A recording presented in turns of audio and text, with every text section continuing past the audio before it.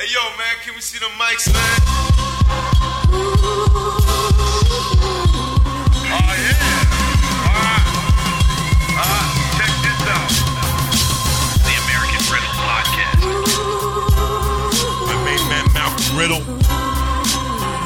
Miriam Tazi. The African Attitude. The American Riddle Podcast.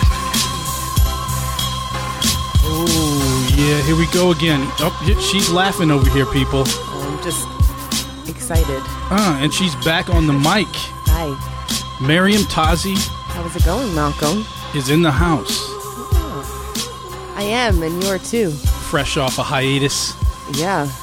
We took a little vacay. Just a short one. I don't even know how long it's been. It's been a minute, you know. I know, I forgot how to do this. I don't even know how to do this. Let me pipe this down a little bit, people, and welcome to another episode of American Riddle. Let me let this play. Yeah, that's good. We thought we'd come back strong. Yeah.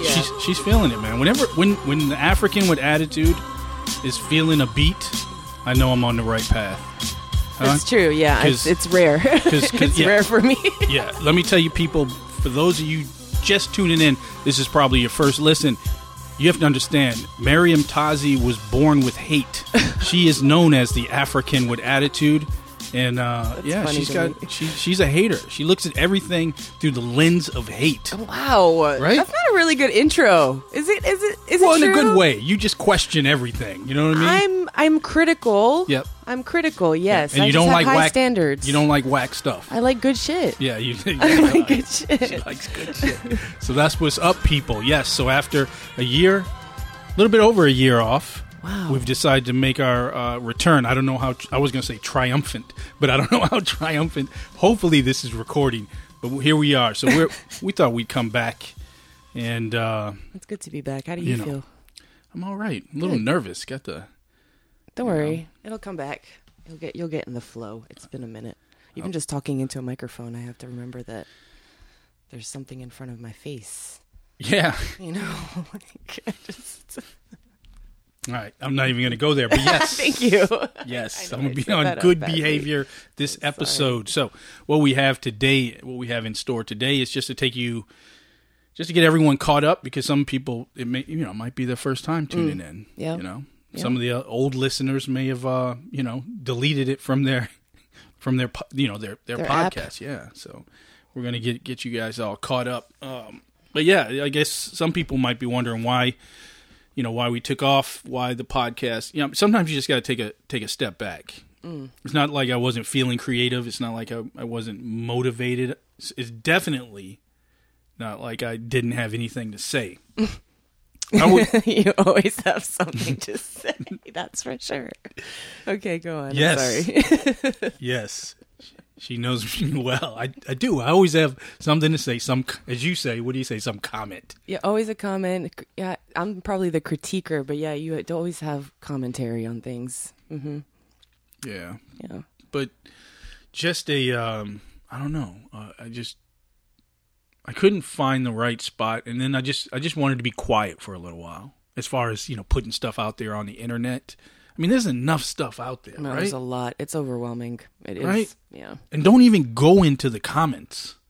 Well, that's a whole other if you see something online and someone, and even if it's dope, but don't even look into the comments. If you go on YouTube and see a dope lecture from KRS-One or Ice-T or any of your favorite MCs or shows or whatever it is you're looking at, if you decide to take a dive into the comments, you're done. It can be a black hole. Oh, that's a great way to put it. Yeah. Well, but over the past year, I've been busy. I've been busy, submerging myself into the arts and hip hop, and yes, you have bouncing around. I'm here, I'm there. You're pretty much everywhere most of the time. At least you try to be. I try, yeah. It has its challenges, there's no doubt. But of course, I've been been on board with Chuck D's Mad Urgency, which is very exciting. Yeah, it's taken form. Like, we've got things moving. We've got people motivated. We have people inspired. And for those of you tuning in who may not know what's Mad Urgency, you know Chuck D. Explain that a little bit. Huh? You should probably explain that a little bit. We are, because we do have a guest that's coming on, and we're going to break it down. And let's just cut right to it. There you go. Let's get him on the blower. We got what's so funny? Blower. Yeah, the horn. How's that one? Okay. You like that one? It's fine. All right, let's get him on, because we don't do any edits here, people. We just keep it recording. We keep it going, and that is what it is. So if things seem to be on the fly, or if I'm fiddling around, it's because I don't have an engineer. And if you've listened to any of my old podcasts, you know I complain a lot about not having a what?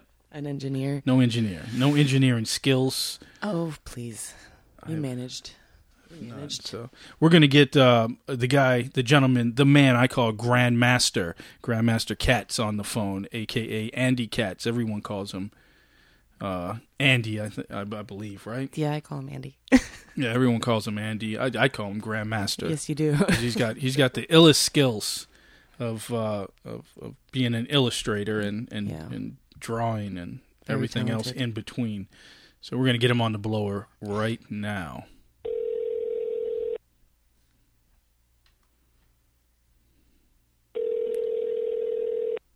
Hello, Grandmaster Katz. Chairman Malcolm Riddle. How you doing? So I got the African with attitude. She's in studio. Hi, Andy. All right. Hey, Miriam. How you doing? Good. Good. You guys can hear each other pretty good? Yeah, perfectly.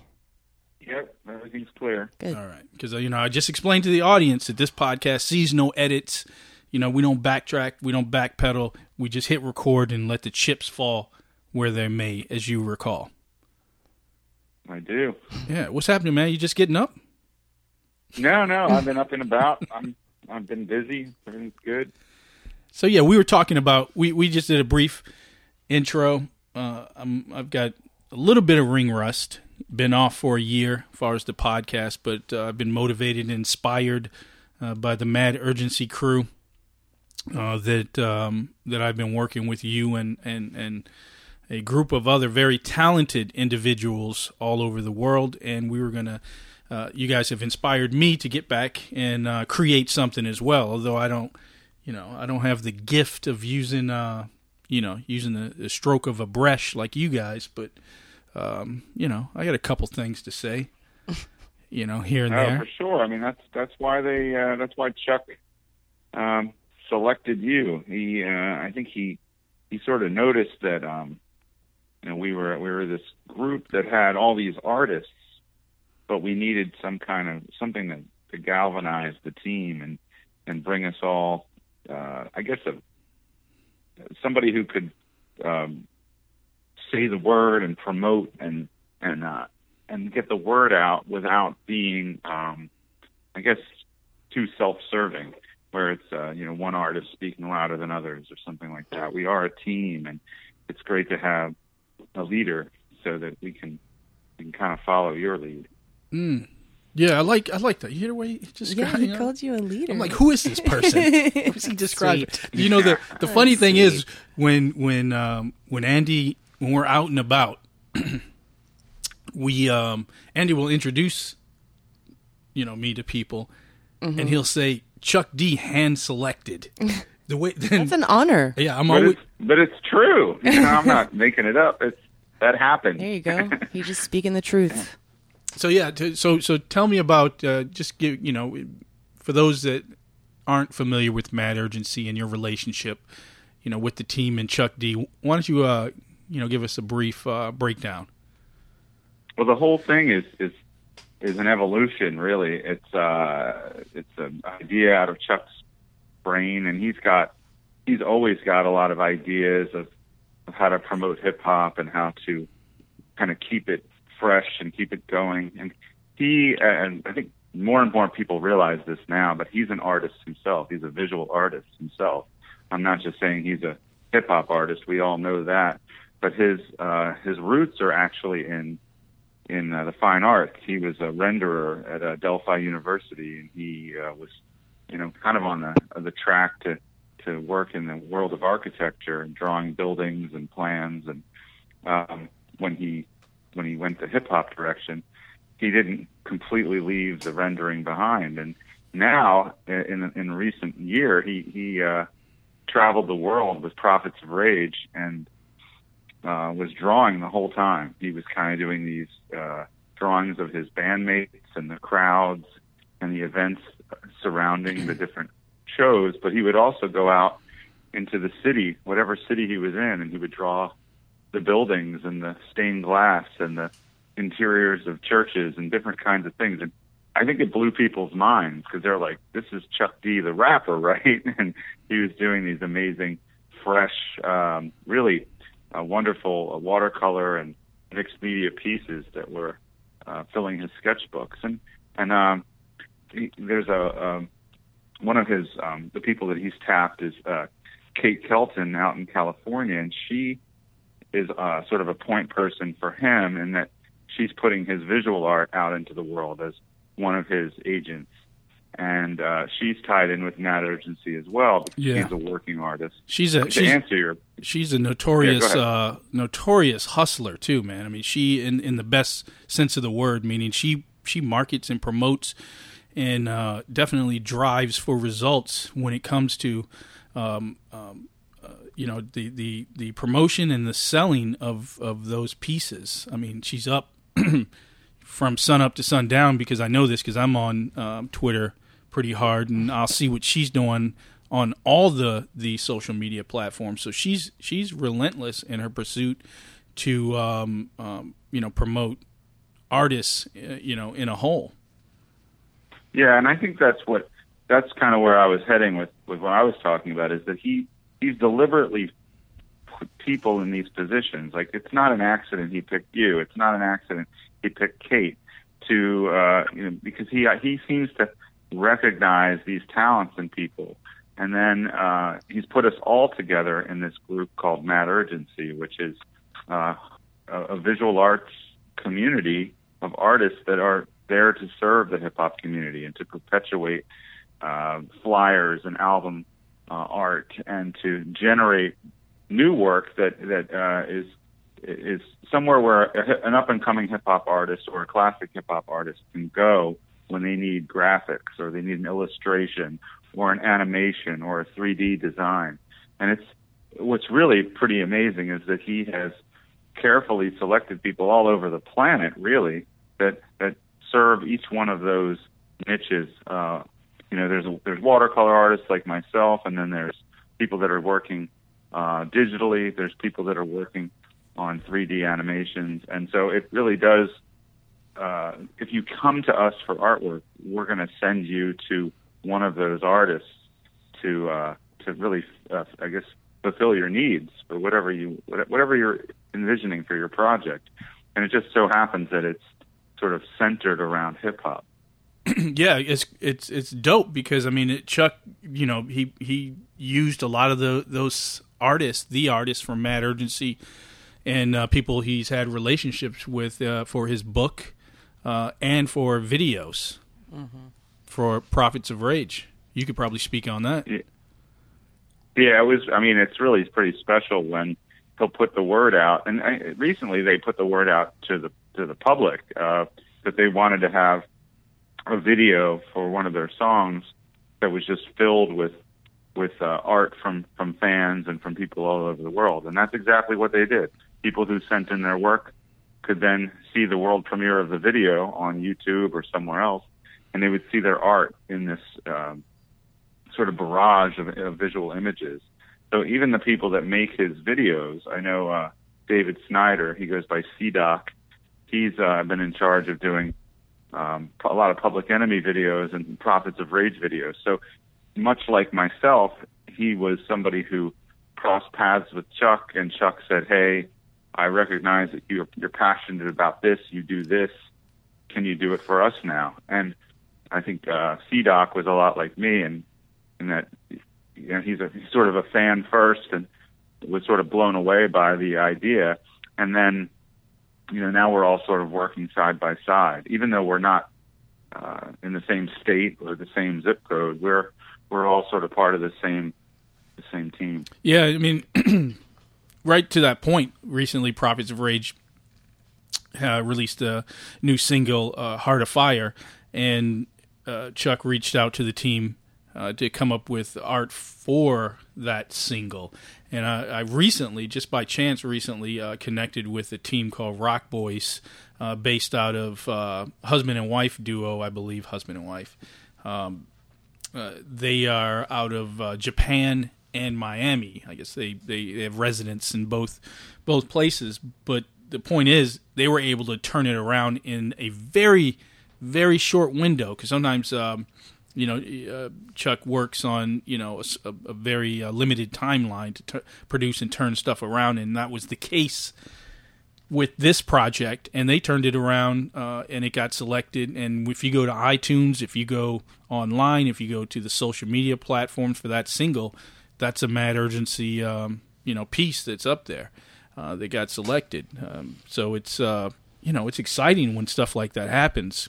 Something that I'd like to see is us to keep building the portfolio, build that resume, have that that cosign from Chuck, and then be able to be into a larger conversation with other studios, media outlets, film and production.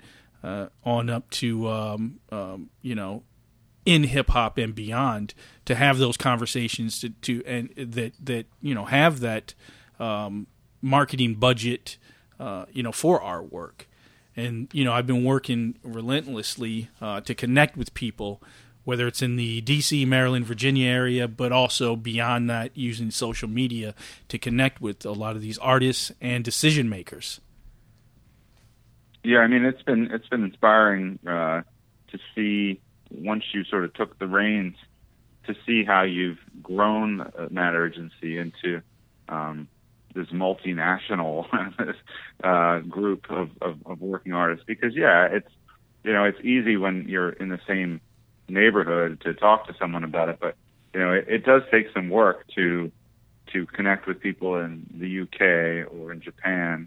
Or Australia. Damien Vandermeer is in Australia, so we have people on the other side of the planet that are part of this. And with social media and the internet, obviously, it's made much easier. But we just want great art to emerge and to see not only the light of day, but to be a part of this culture that we care so much about. Yep, and speaking on how we connect with people, one of the ways that you and I have been able to, build the brand, talk about Mad Urgency and the artists, is by showing up at these events that happen right here in the Maryland, Virginia, D.C. area. We joke around that it's funny how the Kennedy Center has now become, kind of our hub of a meeting place. Right? No, that's awesome. The fact that now the Kennedy Center has all these hip hop shows and all of these things that are flourishing, and it's not, before it was thought of as the ballet and all of that, and it's just, I feel like it's great that they've expanded their horizons, and the exposure is on a grander scale, and I think for DC that's great. So I'm very happy that that's happening. It's a great change. I agree. I think it's all because they had some vision, and when they named Q-Tip, creative Q-Tip director, has everything to do with it. Everything to do with it, yeah. And so he was very sort of clear and transparent about how he's going to kick the door down, because they kind of felt like hip-hop hadn't been acknowledged by the Kennedy Center at all. And then all of us, and they're like, well, if we're invited now, let's show you what we want to show you. And they've had kind of a nonstop schedule of really cool events. Yeah. The one that we saw where it was Kool Moe Dee and Roxanne Shante and Grandmaster Caz all under that was insane. The same roof. And I know Q-Tip has performed with Jason Moran, and I was able to see that show. That was great. But it doesn't stop. There's something coming up with MC Light, and I think Queen Latifah is going to be there. Oh, what? Yeah. So what? I love that they're committed to this. Yeah. and Q-Tip seems to be. He's a little bit of like the Wizard of Oz because you don't see him much. No, you don't. He's there. a unicorn. He's a unicorn. But We've said this. Yeah, he's behind he's pulling all the strings and all the levers, and it seems to be working because when the word comes out of the Kennedy Center that these events are happening, they're definitely catering to a different clientele than they had previously. And in the council, I mean, if you look at the council, the members, that help with this event or every event. I mean, you got Questlove, you've got Babito, Common, you got Fab Five Freddy, Grandmaster Kaz. I mean, we've met all of them.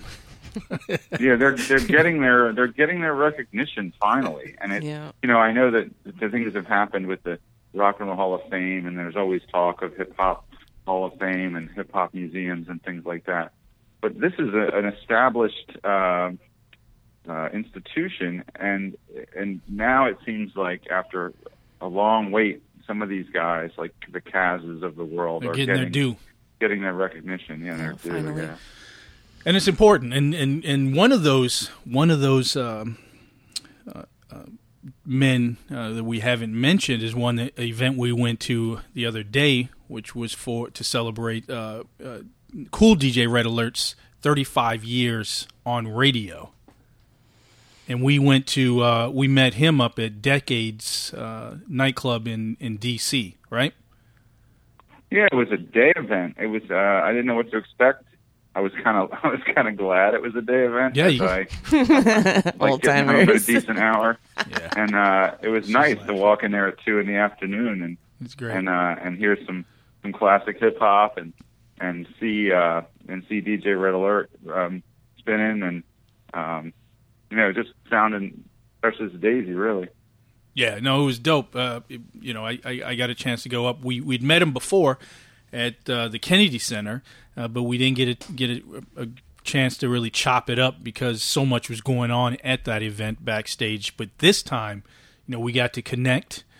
We got to talk. It was surreal. It was surreal for me because when I walked, you got there before me. So when I arrived, it was almost like everything was in play, and he came in the room and it was like he was expecting. You know what I mean? It was like whoa, and just to chop it up with Red Alert.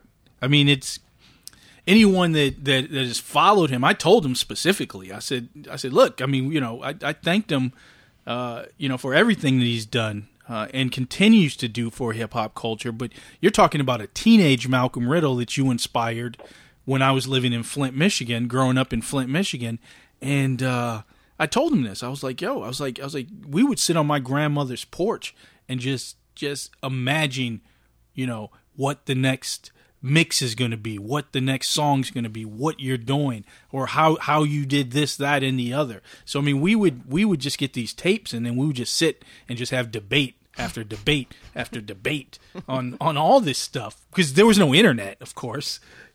Back in now that's the other thing is that because of the time and in the 80s, wherever you were, if you could hear that, they were really broadcasting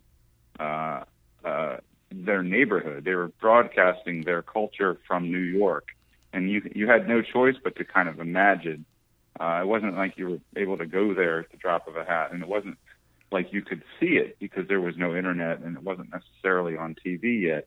So to hear these songs and everything seemed to be coming from the same place too. It was all it was very New York at the time. It was amazing. And all the one thing that was really cool that on Friday was when we went back in together, and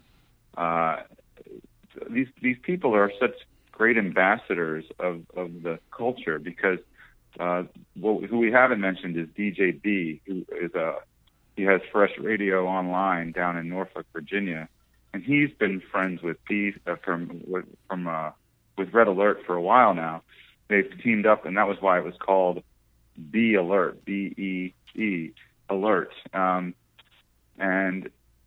when we came back in, B's wife made it her business to go get Red Alert, so she could introduce you. I mean, it was pretty cool. You walked in, and she went and got him and walked him over to you, and it was was pretty, like you said, it was surreal, but it was just felt so good. Like that's how it should happen, where we're all there for sort of the same reason, to thank him and to accept how he's an ambassador, and we're the audience, and just for him to walk over to meet you was just it was a great moment. To celebrate him, but yes, to get back, it's called itsfreshradio.com is where they can be found, and husband and wife team, definitely very hospitable and making us feel welcome, it's just it's that type of environment that I think the spotlight needs to be on in hip hop, right? Because so too often we see the other side, the flashing cash or throwing money away online, and just all the gimmicks. There's know what so I mean? much love in hip hop, so you got to really bring that back and highlight that for sure. And other people that show that love, like Ma Dukes. She's been very, very welcoming. Whenever we've been to events, her and her team, and then Grandmaster Kaz, his family has been very, almost like, your uncle and aunt. Like, right. Yeah, right. I mean, that's why we were backstage at the Kennedy Center, is because I met Kaz's wife, and she's like, "Come on in, come on in." And I went to shake her hand and say hello and nice to meet you, and she goes, "Oh, honey, I don't shake hands." Yeah, give hugs. She gives me this big hug. Yeah, it was great. She did the same thing. We're very fortunate that the people who are charged with representing this, especially the beginnings of this, aren't bitter and mad, and they're still celebrating it, and they're welcoming people into it, and they want people to acknowledge it and enjoy it. Yeah, and so much so when I was backstage, I helped myself to the chicken. Yes, you did. It was more than the chicken. You had dessert and everything. You sat down and you I think you took a few notches out of your belt and just kind of sat back with your hand down your pants. It was I'm exaggerating a little bit, but I was like Thanksgiving dinner.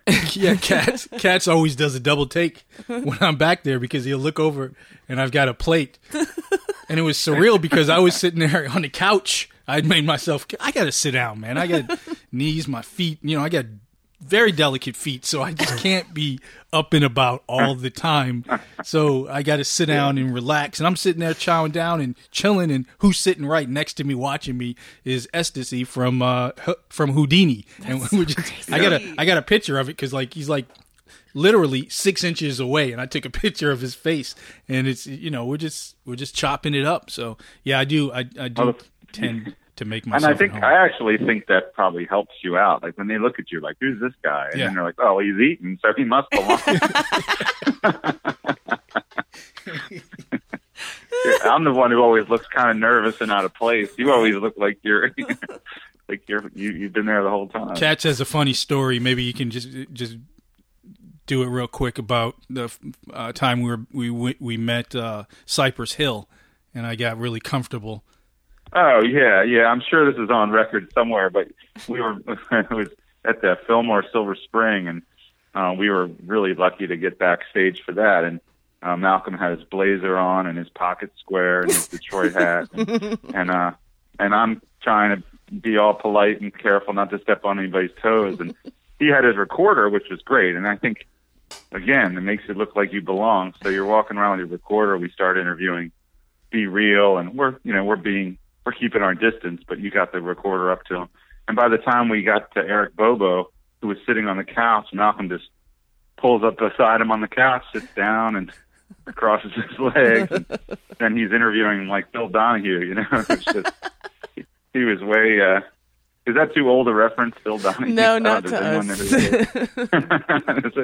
Yeah, I'm sure there's people who are like, who's that? Who's he talking about? Yeah. Again, Google it. Again, I was, I've got pictures up. So in studio we have our monitor, and I've actually one of the things that we do when we go to those events. You've talked about, you just said the field recorder, but we document the event. So we at Mad Urgency and some of the things that Andy and I have been doing is going a little bit further than the fan part of it, but also documenting what goes on, beyond the art or the build up before, during, and after. And sometimes we record interviews, we'll take pictures, of course, and Andy will actually prep and work on a piece to get it signed or signed with lyrics.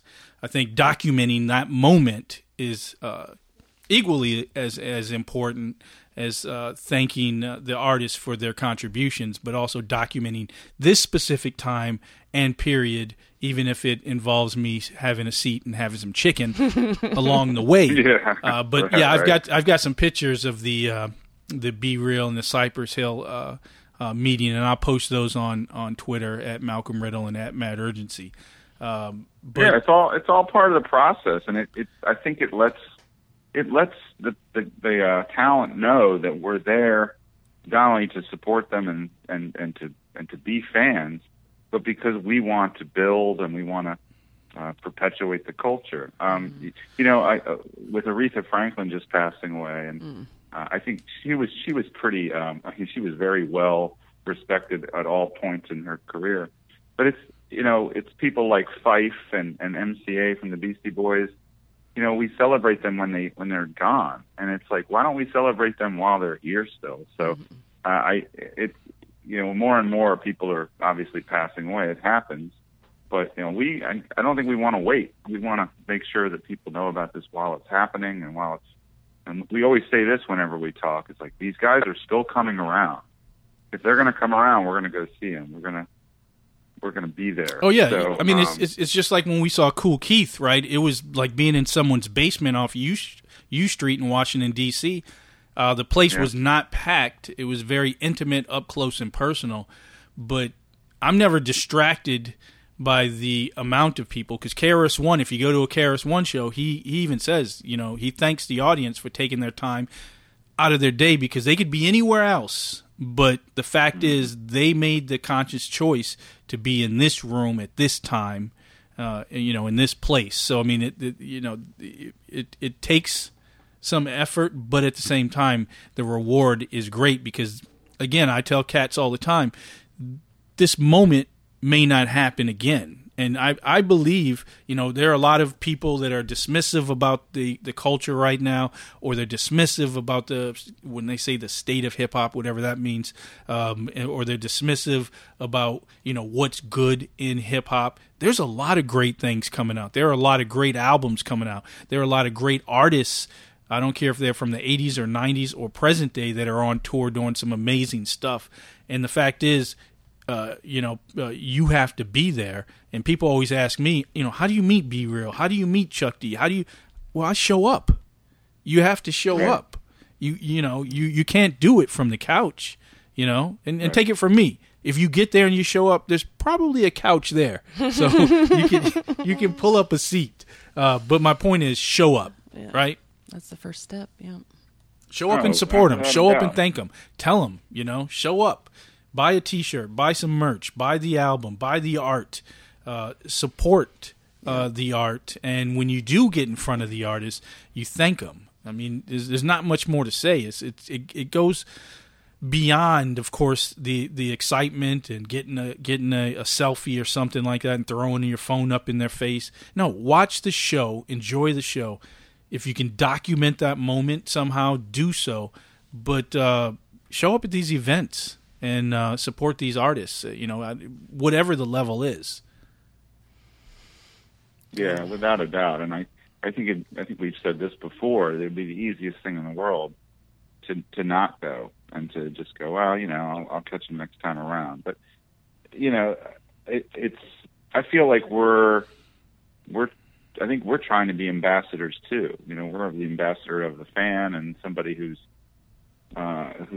really wants to make it clear that we appreciate them coming down. I mean, I love that we live as close to D.C. as we do, because it's not difficult to hop on Route 50 and drive down there and be there within an hour.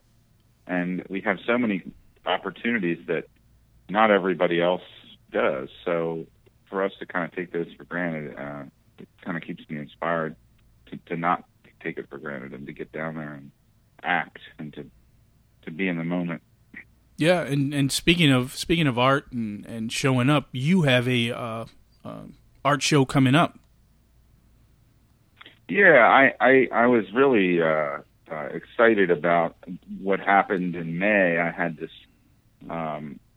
really rare opportunity to fill a large gallery in D.C. called the Blind Wino, and as a result, I had a lot of my work prepped and framed and labeled and wired for hanging, and now I'm going to have a local show near where I live on Kent Island in Maryland, and it's a little space. It's not the Blind Wino. It's not a big space.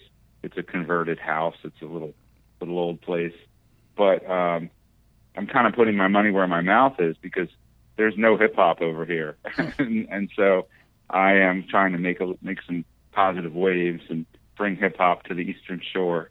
And I went over there earlier today, and there's a little kind of like a marquee out front with my name on it. So while I'm not going to get my name on a marquee for performing hip hop, this is, That's I guess, awesome. the next best thing. You're a pioneer. That's awesome. Congratulations. You're a pioneer of Kent Island. There you go. Yeah. You're the cool. Yeah, it's funny. I mean, it'll be interesting. I think it'll be interesting. But to the credit of the people who run this little federation of art, I have nautical work too that would be much more in keeping with what people around here want to see. You know, crabs and boats and birds. And they said, no, why don't you just do the hip hop stuff? That's dope. That's So really cool. it was sort of their call, and we kind of agreed that it would be fun to just throw caution to the wind and put this out. And you know, I have no idea what to expect, and I'm not worried about selling anything, and I'm not worried about the number of people that show up. It's just another little celebration of some of the experiences we've had, because each one of the paintings and pieces really is, for me, a memory of a show or a meeting or an experience with one of the people that I painted. Yeah. So I'll never take it for granted that I can put my work up in a space and let it sit there for a while. Yeah. Because otherwise it's home, it's in a folder or it's on the floor in my house. So Yeah, no, it's great. It's definitely amazing to see, because when you go back to the Blind Wino show in Washington, D.C., I was there for the reception, and I remember specifically feeling like I was overwhelmed because I felt like I was part of the experience, and I was walking around meeting and greeting people and telling them about each piece and what happened, the story behind the art. And I remember I was getting like cotton mouth because before I know it, I was talking to 12 to 15 different people and telling them the story about the various pieces, whether it's Rakim or whether it was us driving up to see Phife Dawg and getting Q-Tip to sign a specific painting. With each piece of art, there's like an intimate story. And I remember, talking about your latest exhibit being in an area that may not know hip hop. A buddy of mine, he came up, Greg Gilmore, and he doesn't know hip hop at all. He's an older gentleman. He's a good friend of mine. But our friendship isn't through hip hop, and his piece that he loved the most in your collection was the Redman piece, and he was just drawn to that piece.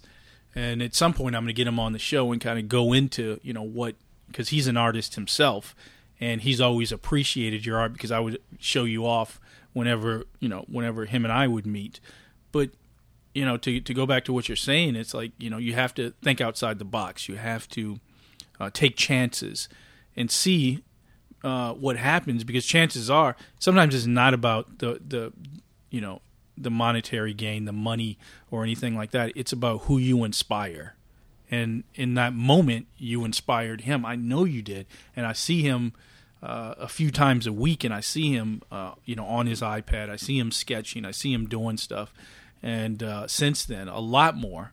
And that's what it's about. It's about that inspiration, and the stories behind each piece. I remember specifically a piece I was telling Miriam about. And I don't think I've ever told you this, but I was telling Miriam we were looking at, you see some movie here and there, and you'll see the Mona Lisa, and Mona Lisa is always depicted, in film, television, beautiful piece of art. But when you see it up close, first thing people always say, "Oh, it's small." It is a beautiful piece, and it does resonate and it does penetrate you. But I've said this. I've said, the way people describe the Mona Lisa.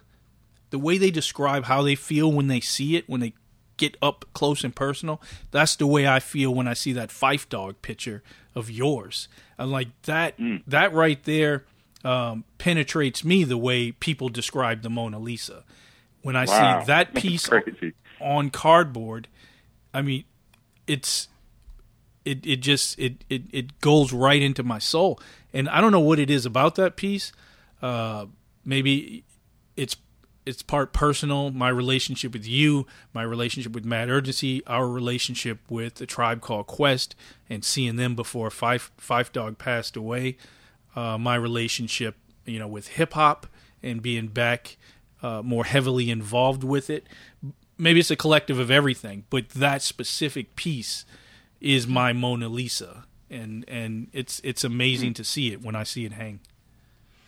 That's a nice awesome. compliment. I mean, I don't even. Yeah, really. I don't know what to say. I mean, that's everything I hoped for. And you, of all people, know. I mean, it was no accident that you could stand there and talk about each one of these pieces as if you had made them, because you were there for almost every one of the meetings, and you also know that it's important to me that anybody who sees the work understands that it isn't just about me drawing someone. It is about the experience, about bringing it to a live show, bringing it into the world, and putting it in front of the person who's depicted. It's all of what you said, and it's so cool to hear you say it back to me, because it's what I'm striving for. It's the whole point. And for just for you to be moved by it is really special. But you also get it, and it's I like that each one of the pieces can be some kind of conversation starter, because they each do have a story behind them. If I just did a drawing and hung it up, it would be great, and I would be happy to do it. But most of them have these other stories attached to them, and all someone has to do is ask, and then we can go off for a while. Yeah, and one of the things I want to do with the podcast, bringing it back online, is to get the other members of Mad Urgency. I've talked to Mark over in the UK. I've talked to other members about setting up conversations. So hopefully, in the coming weeks, I'll be able to connect. It's drastically different time zones, but we should be able to work it out where we can introduce the public to Mad Urgency. That way, we can you can get to know the person and the story behind the art that you see on Twitter, that you see on Instagram, that you see on Facebook. And then we'll start start introducing them, to a wider audience and providing the audio. I believe their stories are equally as important as the art that they're doing.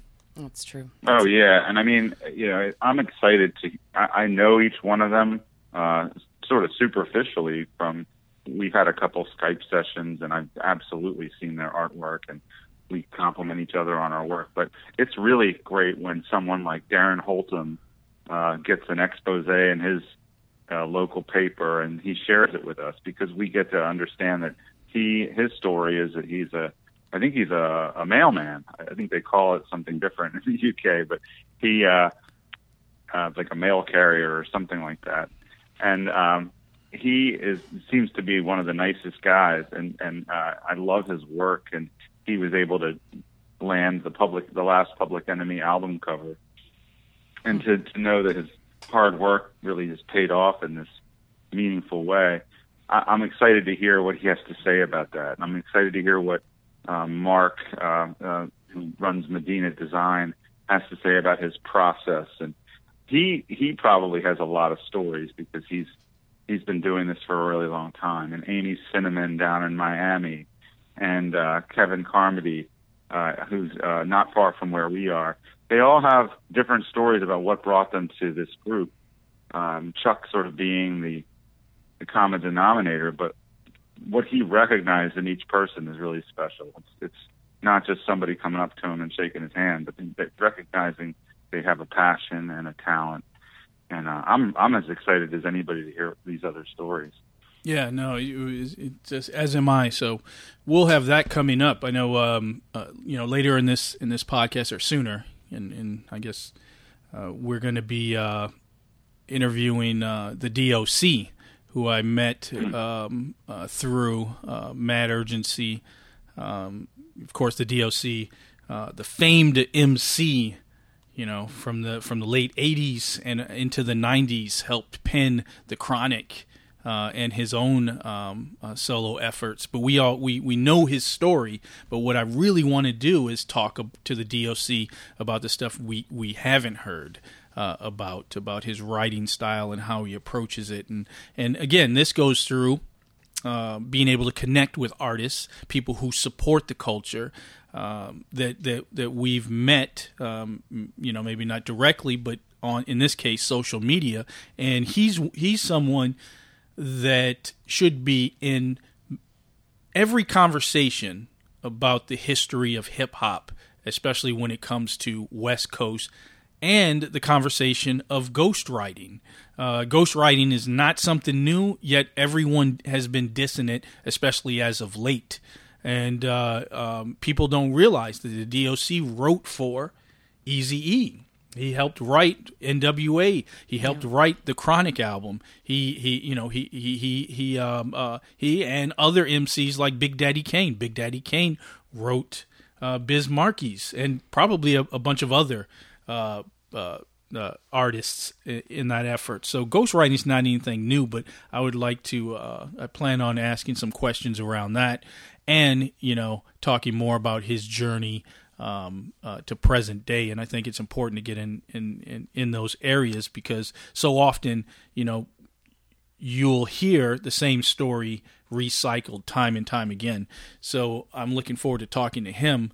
And like I said, one of the things that I've tried to do with Mad Urgency is tag specific individuals that I believe should be in these historical conversations that aren't. Like you don't hear the D.O.C. as much as other artists. You don't hear about Hammer. You'll see me tag him.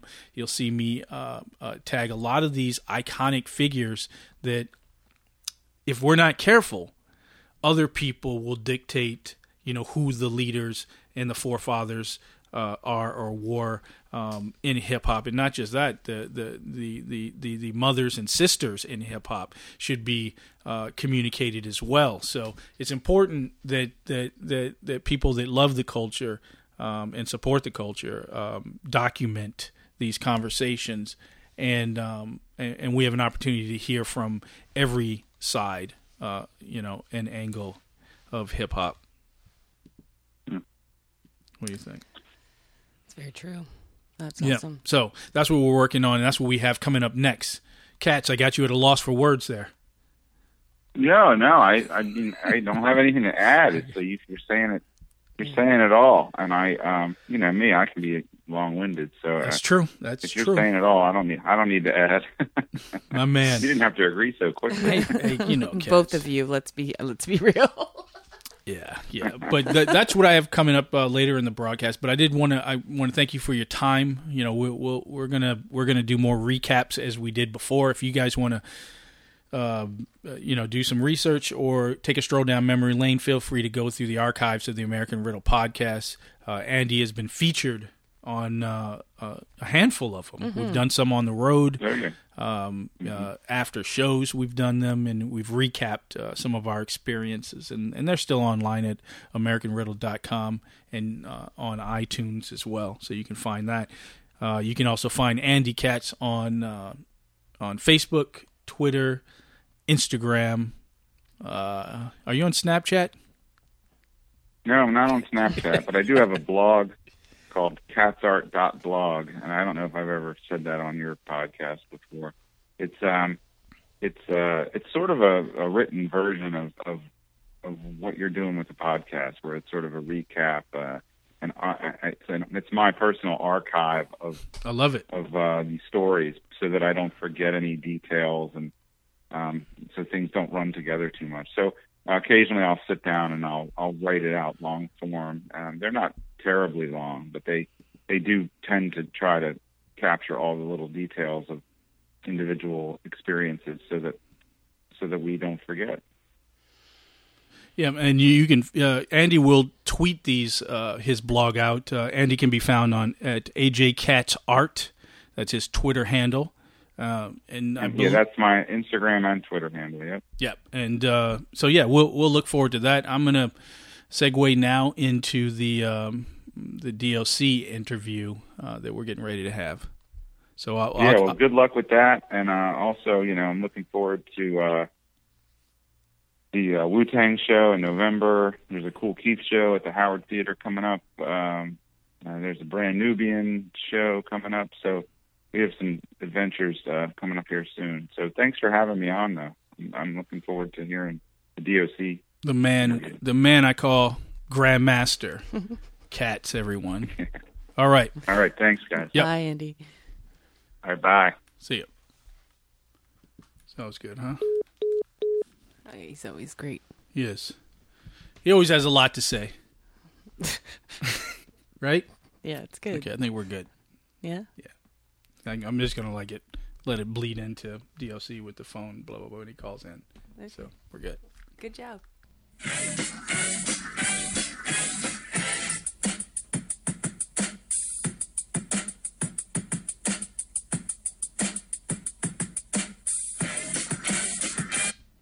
Hello? Yeah, this is Doc.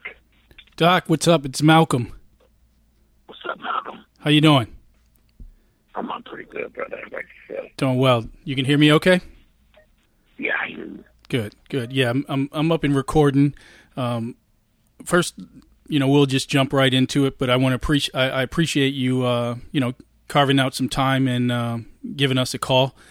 I know you and I have been exchanging tweets, and you've been a big supporter as far as retweeting and spreading the message on Twitter about Mad Urgency, Chuck D's group of World Illustrators. So I really appreciate you taking the time out. Well, the pleasure's all mine, man. I'm a huge supporter of anything that Chuck is connected to, because I believe in him and his agenda. Yeah. I've been working with, just to give you a little bit of background of of my role with Mad Urgency. So I oversee the operation as its administrator of Global Illustrators. So what Chuck does is, Chuck from Public Enemy and Prophets of Rage. He's always on tour. He's all over the world.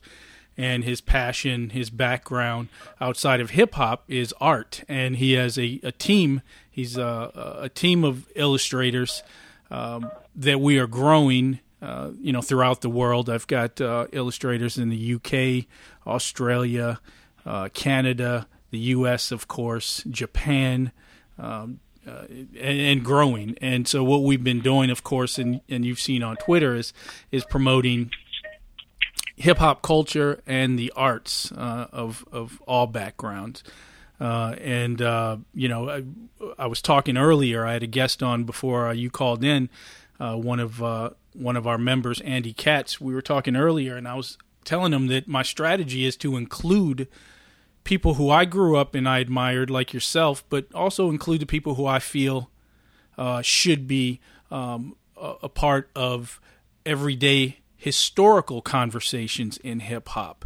And too often we see artists whose story they may hit on, but the focus isn't there. Therefore, I think that it's very important for us, not just as fans, but if we have, especially today with today's technology, I think that if we educate, our peers and the youth. I think that if we educate them right, then our stories can be told accurately. I agree.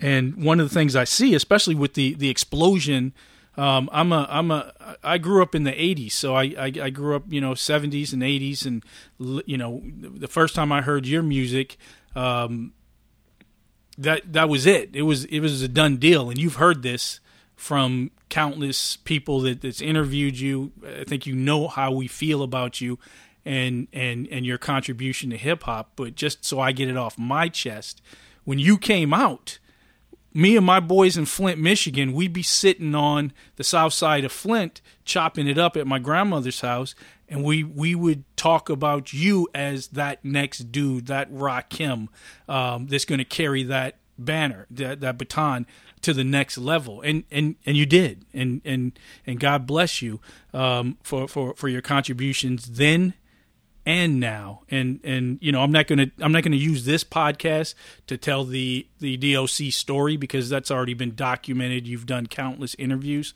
There are some areas where I want to get into that people don't hit on about your story, but that's how I am, and that's my passion I have for you and your contributions. As a kid growing up in Flint, Michigan, circa 1988, 89.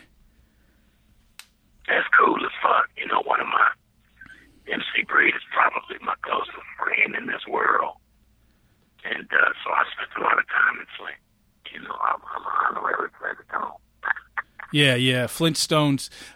That's one of the things I wanted to talk to you about. Is about the importance of relationships in hip hop. A lot of times when people think about the D.O.C., they automatically think about, of course, Eazy-E, N.W.A., and Dr. Dre. But again, MC Breed is one of those cats that a lot of people, don't talk about or put up there with some of the greatest MCs to come out of hip hop in Michigan. In the same conversation. I was talking with someone recently about that. Is that the difference between Michigan, Flint, Michigan, and let's say Brooklyn. Brooklyn and New York was much bigger playing field. I was like, Flint was it was confined, and the fact that in the 80s, the opportunities just weren't there.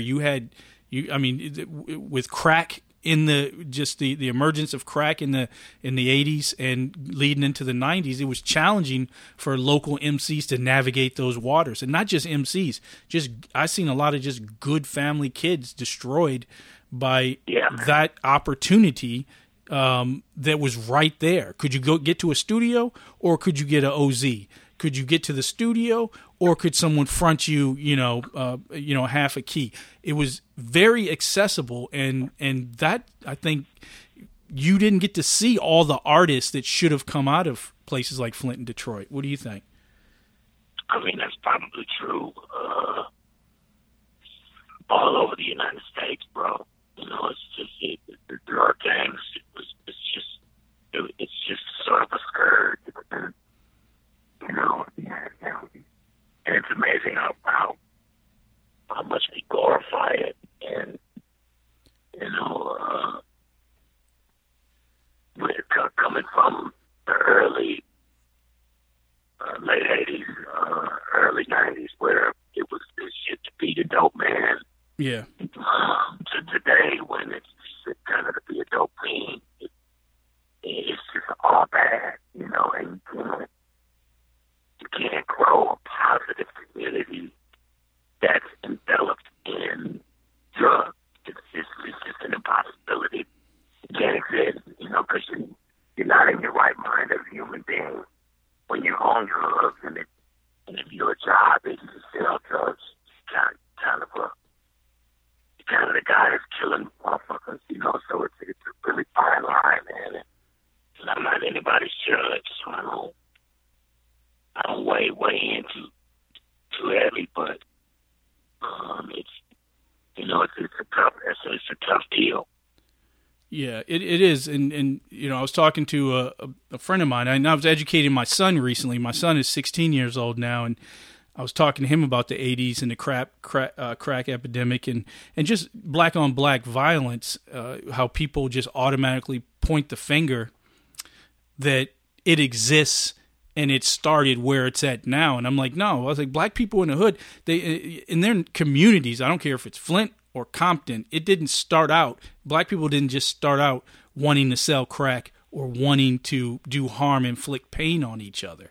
I was like, we don't wake up and just do that. That's something that was orchestrated. It was designed, and those some of that stuff was right there. If you go into any hood, you see on every other corner a liquor store. What's accessible? Is it the library? Are there studios, gymnasiums? What's accessible in your neighborhood? That's where you're going to gravitate towards. Sure. I get it. I mean, but they want that money. Yeah. You're not gonna be able to keep them from getting at that money. Now, what bothers me about it is that if you're gonna sell dope, why must you kill this other nigga because he want to sell dope? As if there's not enough dope teams for every goddamn body. Yeah. You don't own that corner. You're not going to be able, if a police drive by, you're going to get your ass up off that corner. But you're going to kill the nigga because he's standing on the corner doing the same exact shit you're doing. So from that perspective, it's not, it ain't what you're doing, it's how you're doing it. You know, you don't have to kill no motherfucking body to be a dope boy. You can sell your dope without killing another nigga. Yeah. That's just because that guy's in that spot that you were standing in yesterday doing the same exact shit that you were doing, doesn't mean that he's going to be there for 30 years. He'll be there for a few hours. You'll tear his ass. And it'll be just as many dope fiends that come by that same area 4 or 5 hours from being. So it's the mindset is I can't. If I can't have it, you can't have it. And that's a crab in the barrel thing. That has nothing to do with the dope. Other violence, really, because that exists on multiple levels where black folks are concerned. We really do have to start internalizing our viewpoints about some of this shit. We got to start cleaning up some of this shit, our motherfucking stuff. And it's a mental thing. It's a shift in the way that we view this shit, like it's either him or me, when it's enough for everybody, whatever you're doing. So because you don't have to be the greatest rapper of all time and fuck all those other rappers. Yeah. You could be a great rapper, and they could be great too. Go get your money. Yeah. It's enough. You're not in competition with everybody. You're only trying to get to live your best life, and so you don't have to kill nobody to do that. You don't have to disrespect nobody to do that. All you have to do is put forth your best effort in whatever the fuck that you're doing, whether it's writing dope rhymes or selling dope, period. You know what I mean? And I'm, like I said, I'm nobody's judge, so... yeah, but it makes sense. I don't tell motherfuckers what they should and shouldn't do. Yeah, but that makes sense, and that's also wisdom, that comes with age and awareness and. Yeah, I'm 50 years old. Yeah. Well, you got me old. No, I didn't. Hey, I'm right behind you, so it's not. Okay. Yeah, don't worry. I mean, you got me by a year, so But when you talk about that, okay, is there a method to the madness when you do talk to the youth? All right, because like I mentioned, I have a 16-year-old, right? So when I'm talking to him, like his boys, they just sent me a mixtape that they just did, and when I talk to them about educating them, whether it's about music or the foundation or even street life, is letting them know specifically. So how do you navigate those waters and how do you manage to be a teacher but not yet at the same time be a preacher? Well, there's something, and if I do have a knock on me, that I could be doing a whole lot more in that area. But I'm just now trying to develop a conversation to have with people. You know what I mean? Like, I spent so much time the one doing the drugs and over drinking and trying to relive or find my way back to that young person that I was and get away from that pain. And so I wasn't in a position where I could tell anybody about too much anything. Yeah. But my mind is clearing up as I get older, and I want better things for everybody. You know what I mean? Like, I'm super proud of all the people that I've worked with in the past that have achieved all these great things. You know what I mean? I'm their number one fan. You know what I mean? And I'm fans of the young kids that want to be great. You know what I mean? That are trying to find their way. I don't have any hard shit to say about anybody other than that we just find a way to do that shit where we all win at it. It's possible.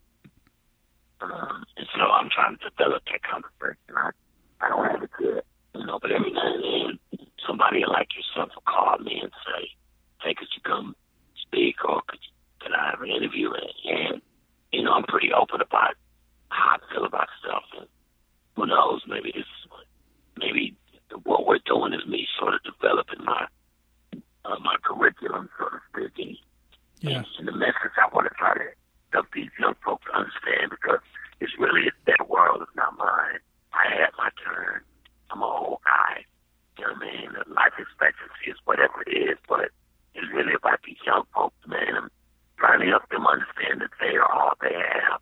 And when I say they all they have, I'm really talking about people of color in this world, whether you be black or brown or whatever, that you have to band together as a unit in order to maximize your potential in whatever you're doing. Doesn't really even matter.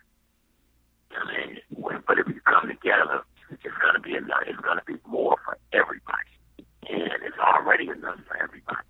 So you know what I mean?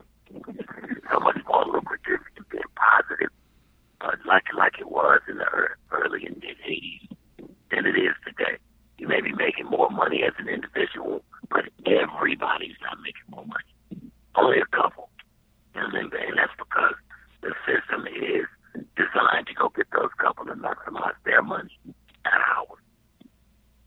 Yeah, I think I think it's smart, man. What you're doing and what you just said about developing a curriculum, and able to have that, and able to speak on guiding individuals, whether young, whether an elder, or whomever. I think it's important that and I think it's an essential responsibility that we have if we're going to be talking. And I see you on Twitter also. You have a similar dialogue with people about spreading the wealth, about not marginalizing one MC over another, because more than one actually can be great, and there can be a like this year there's been some amazing albums that have dropped alongside of the latest from Eminem. There's been some amazing productions that's been done. No one is better than the other, or the other isn't bad just because of what's out now. So I mean, I see the way I see the way your tweets are composed is to put the light and to give that individual who you're talking to something else to think about. Yeah, man. I mean, I just want to help our folks figure out that there's a positive way to be competitive. The competition is an essay. It's kind of a element in hip hop that's been around for a long time, but it's a positive way you can do it. It doesn't have to be something that's that's either or. It should be life threatening or career ending. Yeah. Your opinions, they're just opinions, and everybody's opinions is valid. And we should all be trying to push this shit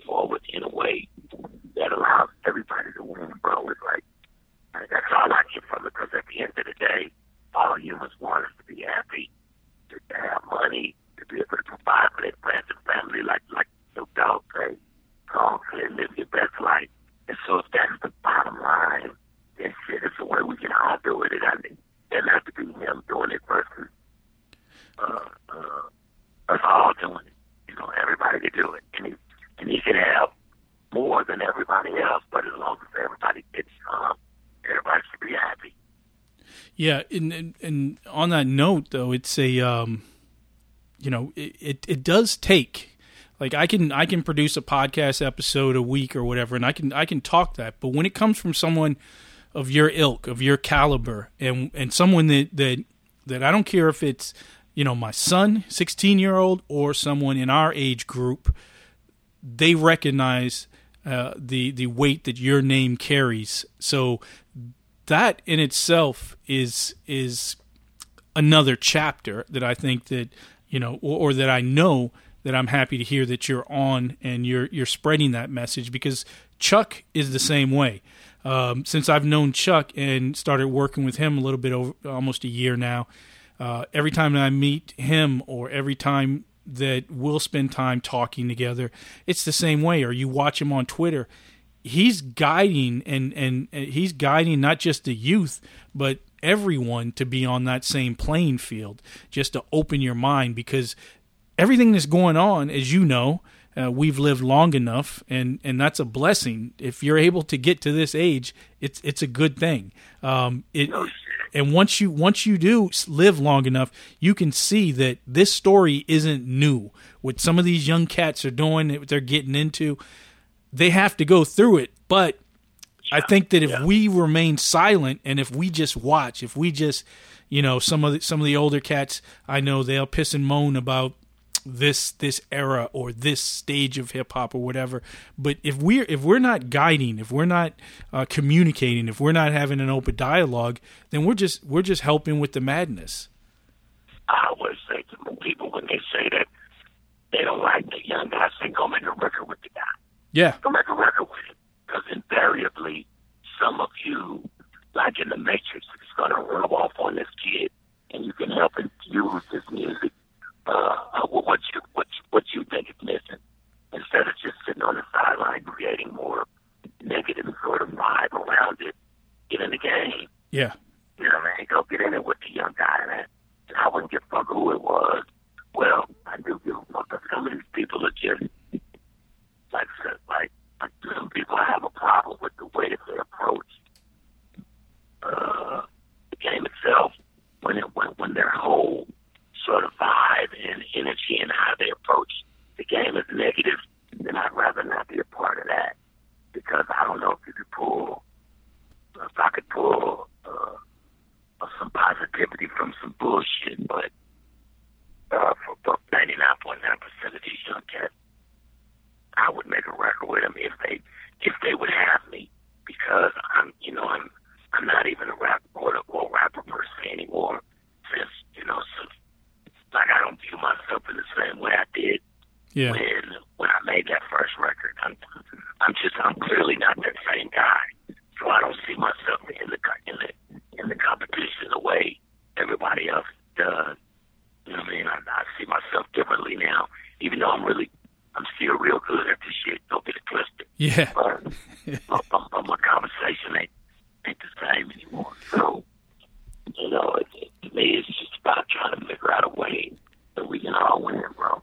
And it goes back to, in my mind's eye,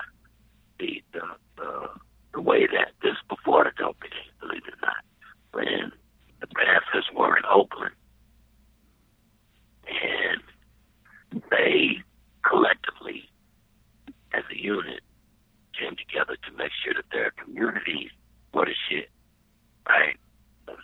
All the bullshit that was going on in the city, to the extent that they could control it, they were making sure that the bullshit was at its least in their community. And at the end of that, that's all you can do. Now that in itself triggered the United States government to say, no, fuck that. So in my mind's eye, the United States government must want your community to be not policed properly, because all that the Panthers were doing, from our perspective, was policing our community properly. Yeah. So that nobody's going to come in and overregulate these streets where these kids are going to be walking, whether you are a dope man or a fake-ass policeman. didn't matter, right? Because the safety was about those elders and those kids that were walking those streets. And so if the guys in the middle, like you and I, Chuck, and people of common sense, age 35 to 50 years old, we could do a lot more to bring back those principles through just simple conversation. And so that's why I respect what Chuck is doing so much, and I always try to, retreat with what you guys, because the basis of what you guys are pushing are the elements of hip hop. Yeah. Peace, love, unity, and having fun. It's what it was when Kool Herc brought the shit out to the park. You know what I mean? So I believe in that wholeheartedly, trying to find our way back to that. Yeah, no, that struggle, but I'm with that. Yeah, no, and again, that's a responsibility that I believe that we have, and I think as we just said earlier on, it's too often people are, a lot of the elders are dismissive or they're silent, I was talking earlier in the podcast. Half the battle is showing up. I mean, you got to show up. You got to show if you're going to comment, on something, you have to show up to have that dialogue. And a lot of cats, they're not, or they're hiding behind their social media and just spewing hate in the comments with no real solutions. Now, that's not where I am. Now you hit on something about Kool Herc. Were you just with Kool Herc? Yeah, I just met him for the first time. Yeah, it's funny because I almost took a flight out because I knew he was doing a lecture, and I almost took a flight out because I had that weekend off, and then I saw that you were out there, and I was kicking myself because that would have been a great opportunity because I've never met Kool Herc or yourself, but I assume that was a hell of a meeting. What was that like? I was in reverence to the man. I pay homage to his spirit of art. Yeah. And I'm thankful and grateful for everything that the guy did and is doing for it. But I don't think he even knew who I was and just calling me back to man. Yeah. Yeah, I could imagine. It's surreal when you meet some of the iconic figures. Like the other day, I met. It was the second time I met him, but I met Red Alert, and this time we got to chop it up and talk, and he got to know more about me and my allegiance with Mad Urgency and Chuck D, and it was one of those moments where when you come in contact with someone, I had sent out a text message to a friend of mine who works at Apple, and I was like, if it wasn't for Red Alert, there'd be no Beats. There'd be no Beat headphones. I mean, if you think about the big picture of what Kool Herc, Bam, and Red Alert and the forefathers contributed, there are commercials on that wouldn't exist. Yeah, man. I mean, and you came up in that era too. I'm sure you remember when in the 80s, people were very dismissive. They'd say rap before they said hip hop, but they were like, rap, it's just a fad. It's gonna be gone. It's gonna be, it won't be here in 5 years. And I remember getting into serious debates in Flint, Michigan in 1986 and 87 about rap music and hip hop. So it had to have been a good experience to meet Kool Herc. It was really cool. I really enjoyed it. God looked great. And he was full of life. Smiles. Yeah. Great conversation. It was a blessing for me, and I'm glad I had the opportunity. Let me ask you this. You talked a few minutes ago about doing an album with a new artist. You would be willing to do so, but you're unsure about what you would contribute. You've contributed in the past, whether it's with Michelle A, N.W.A., Snoop, Dr. Dre, as far as writing and writing for Eazy-E. What's your thought on a lot of the I guess, the back and forth about people dissing a ghost writer. I think it's something that we've done, whether it's in R&B or music in general, but I think it's something that has been done, in hip hop on small degrees. But is there a limit in which an artist, do you think there's a limit that someone should have a writer? I think the only conversation that makes sense where that is concerned is if one of those people want to inject themselves into a GOAT conversation, right? If you want to be considered one of the GOAT, then writing, then it may make more sense for you to write your own shit. Yeah. But other than that, man, it's just about making great songs. Doesn't matter who. When we were writing, when we were doing the NWA stuff, everybody was writing it. It's just whoever had the best verse. Yeah. That's the first that stuck. So it wasn't about the person, it was about the song. This is the song business. It's not the he's a good rapper business. It's not the he makes good beats business. It's the song business. And at the end of the day, the song is the only thing that's going to survive. Yeah. It'll be the only thing that'll be here 50 years from now when motherfuckers is in the ground with the worms and shit. That song will still resonate, and kids will still, that'll be coming up then, will still be able to say, wow, that I was going to something today, 50 years from now. Somebody's going to listen to the formula and say, wow, that shit was the top of it. Yeah, no. They won't know anything about the Rex. They won't know anything about the hardship or the blah, blah, blah. But they'll be like, that dude was dope. Yeah, no, you brought that up. I saw an interview you did on Sway, you mentioned this is one that caught my attention. You mentioned the two things. You mentioned being able to craft a verse, being able to write for someone, but also to be able to make a character. And you talked about that, about being able to craft verses for Easy. I think that some people just go in and they just write whatever without thinking about the picture that they're painting. How do you go about that? Like, how do you invent? How do you create, that persona when you look at? You just said it, bro. You just said it. And everybody does it. Yeah. For themselves. They've already crafted that character. It's called ego. Yeah. They've already crafted it in their mind. And so the songs that they're really writing about that character. Yeah. They're not writing about themselves, because 9 times out of 10, when you're listening to what these motherfuckers are spitting, it's not them. They would never do half that shit or never done it, or, would probably run from the situation. They're crafting. Yeah. They're crafting stories about the character that they created in their head. When I got the Easy, he was already the character. Yeah. The little big man, he was the shit. He's the it guy, the dope man. Yeah. You don't love him. You don't love women, and he's a gangster, and blah, blah, blah. So I just wanted to make that person funny as opposed to threatening, because in those days, they were afraid of that shit that they was starting to call gangster rap. They didn't want no parts of it. And you couldn't get Easy and none of their stuff on the radio.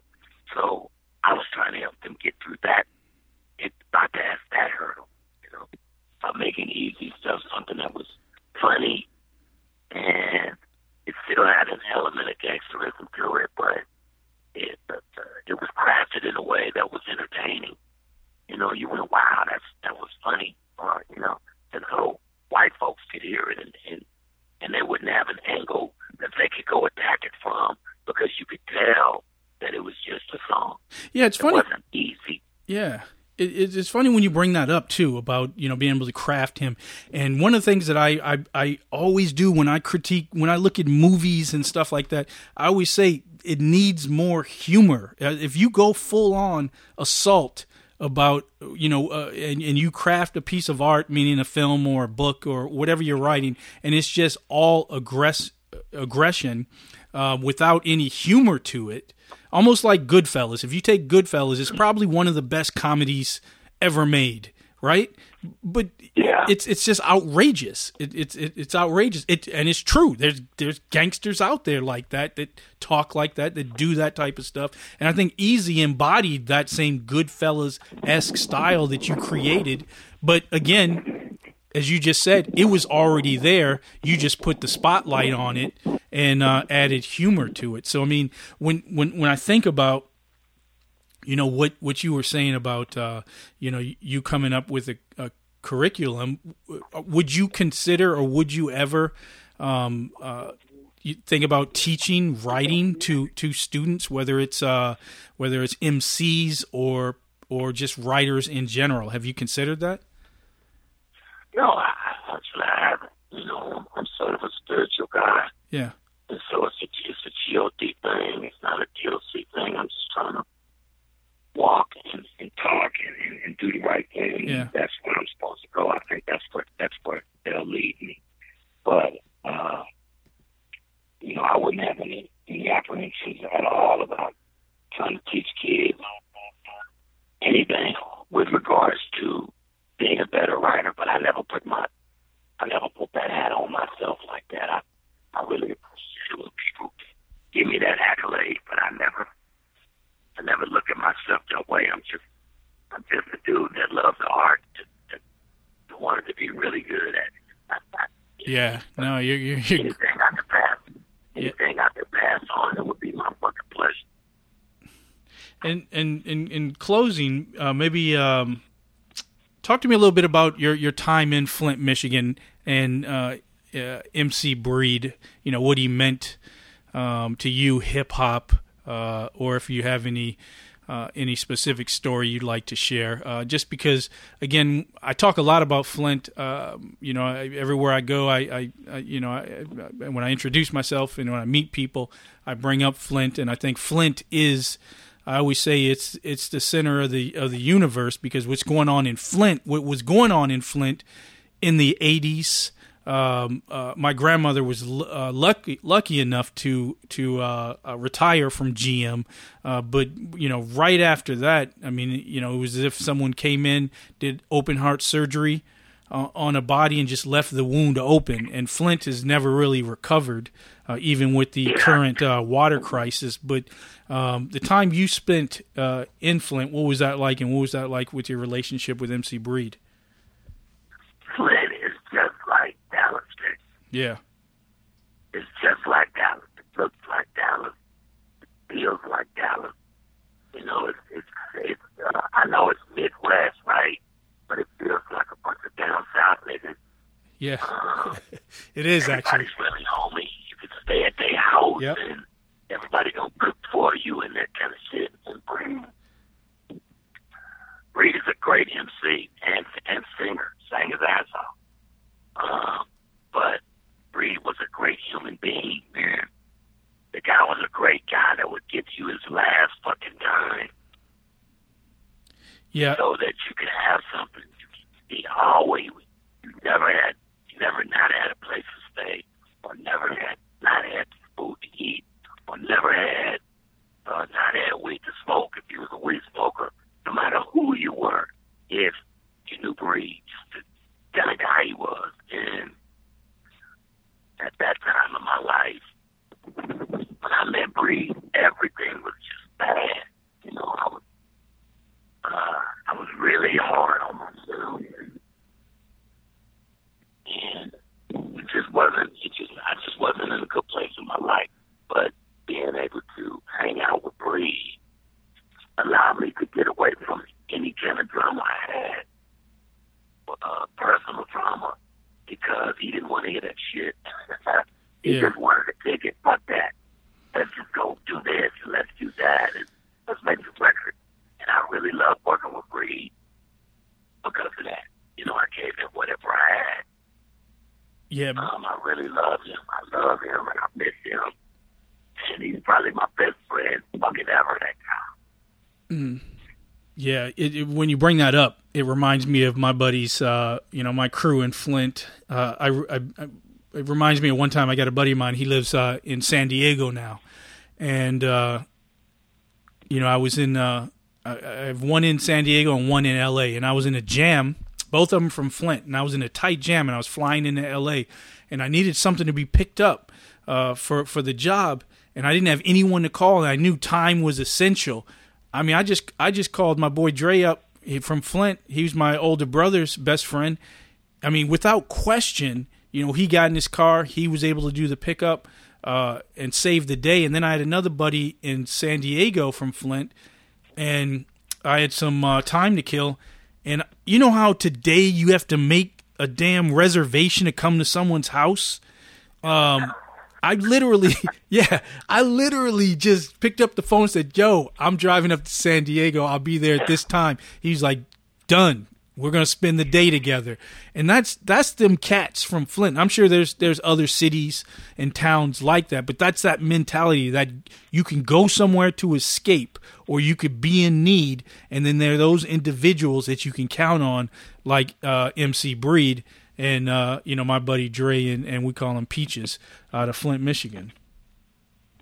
Bro, the cats of that, when Breed passed, I was living in California. I didn't have any money.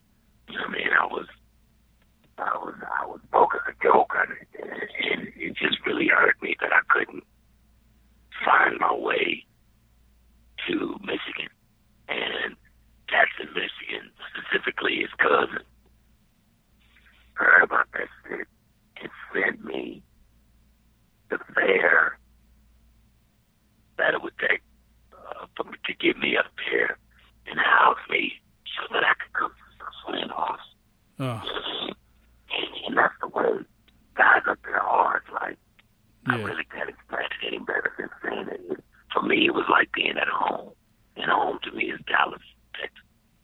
And so the time I spent in Flint, driving fast in cars and shit, stuff is like being at home in Dallas, driving fast and being around Breed's family. Felt like being around my own family. And he was always trying to push these broads on me, and I don't, first of all, nigga, your taste and my taste is different, so I don't need yours. I can go get my own. So that was my best friend, man. He was a cool dude, man. Yeah. He is a cool dude, and I miss him dearly. I thank you for asking about him. You made me smile. Good. No, it's important, and I like I said, when I like to get in between those cracks and those interviews where people spend a little bit, and I get it why they want to talk about Easy and they want to talk about Dre and stuff like that, but Flint is also near and dear to me, and I've by the time I was in Flint, I left. I had to leave or else in right at 1990, 89, and I would come back though. I'd always hear the stories about you and Flint. And it was something, like I said, we would just chop it up. And, your legend, MC Breed's legend, is close to us. Myself, my family, my cousin. And, just to be able to connect with you on Twitter and, and now to connect with you through my relationship with Chuck D, it's full circle. And if there's anything that you ever need, I don't care where it is, Michigan, Washington, D.C., where I'm at now, Maryland, Virginia, you name it, myself and my team and my family will be there for you. That's appreciated, bro. Same here. If there's anything that the collective needs from me, and I can do it, it's not a problem. It's never a problem. Just let me know. I'll take care of it. I appreciate it, and I'm not going to take up any more of your time. But I'll make sure I link your social media pages to this podcast when I post it. You're at West Coast D.O.C. on Twitter, and I think you're on Instagram here and there as well. What's that handle?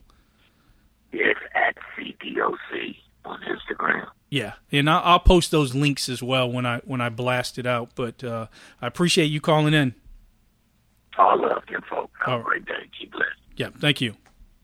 Peace. Bye. Yeah, and there it is. Oh, I'm telling you, this it's one of those conversations that I've wanted to have for a long time, and through social media, and of course my my connection with Chuck D, Mad Urgency, and just being active, being proactive, being positive on social media. You're able to develop these relationships. You're able to connect with people. I think it's what social media should be used for. As I've said in the top of this podcast did run a little long, but as I said at the top of it, I mean, you could easily fall victim of going into the cracks and going into the comments and just, talking yang, talking out your neck, talking sideways. And we see it time and time again. Sometimes we find entertainment in it. But use that time to connect with people, to connect with our icons that are still with us, that are still influential. Listen, learn, and thank them. Thank them to their face. Thank them over the phone. Thank them on social media. When you run into other artists, they don't have to be famous. They don't have to drive Lambos and stuff like that. It could be your local artist that's hanging, that their art is hanging in the local gallery. Reach out, connect with them. All right, let them know how their art moves you. It is, I believe, it is the way that we stay connected and the way that we build community. And you, the listener, yes, this podcast, I've been on hiatus for a little bit over a year, but this is an example. Today's podcast is an example of the benefits of social media and connecting. My social media connecting with Andy Katz, and that grew into our friendship, which then connected me with Chuck D, and we have our relationship. Through social media, I'm connected with Mad Urgency members throughout the world, and we have a friendship and relationship, and that's growing. And then connecting with the D.O.C. I mean, the D.O.C.? Come on, man. Are you kidding me? That's all part of the relationship, the team building that we're doing here at American Riddle and at Mad Urgency. So thank you for tuning in for this podcast. Again, I will post links. I'll have the African with Attitude, Miriam Tazi. For those of you listening for the first time, she does have attitude, and you will get a dose of it on coming episodes. But the links will be posted on this, so you can follow and tweet and support the D.O.C., Chuck D, Mad Urgency, Andy Katz, and your boy, Malcolm Riddle. Domino, motherfucker.